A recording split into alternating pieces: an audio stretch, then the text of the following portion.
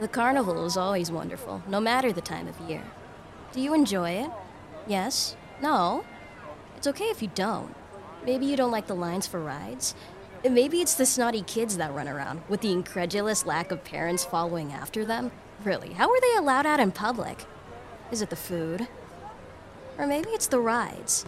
Since they only come a few days a year, you certainly can't guarantee that their structural integrity is at peak perfection. Something is bound to happen at some point. Something soon. Very soon, in fact. Has it already happened? They place down each and every one of their humongous death traps. Then when all is said and done, they pack it up. They're gone before the next day, all with a little bow on top and a see you next year message in its place. But what do I know? I'm not a person from Lowell. Besides, there's much more things to enjoy there than a good-for-nothing amusement disaster. A fan of cryptids? Maybe a game of life and death. Though, if those sound too ravishing for somebody like you, maybe a more traditional scary story will do you in.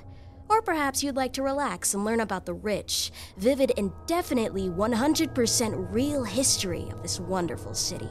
I have good news for you, friend. All of that and much more you can find right here in this quaint, tidy little podcast. I beckon you, we have much to offer here. Stop by for a while. You're always welcome to come and listen. You've gotten this far, haven't you?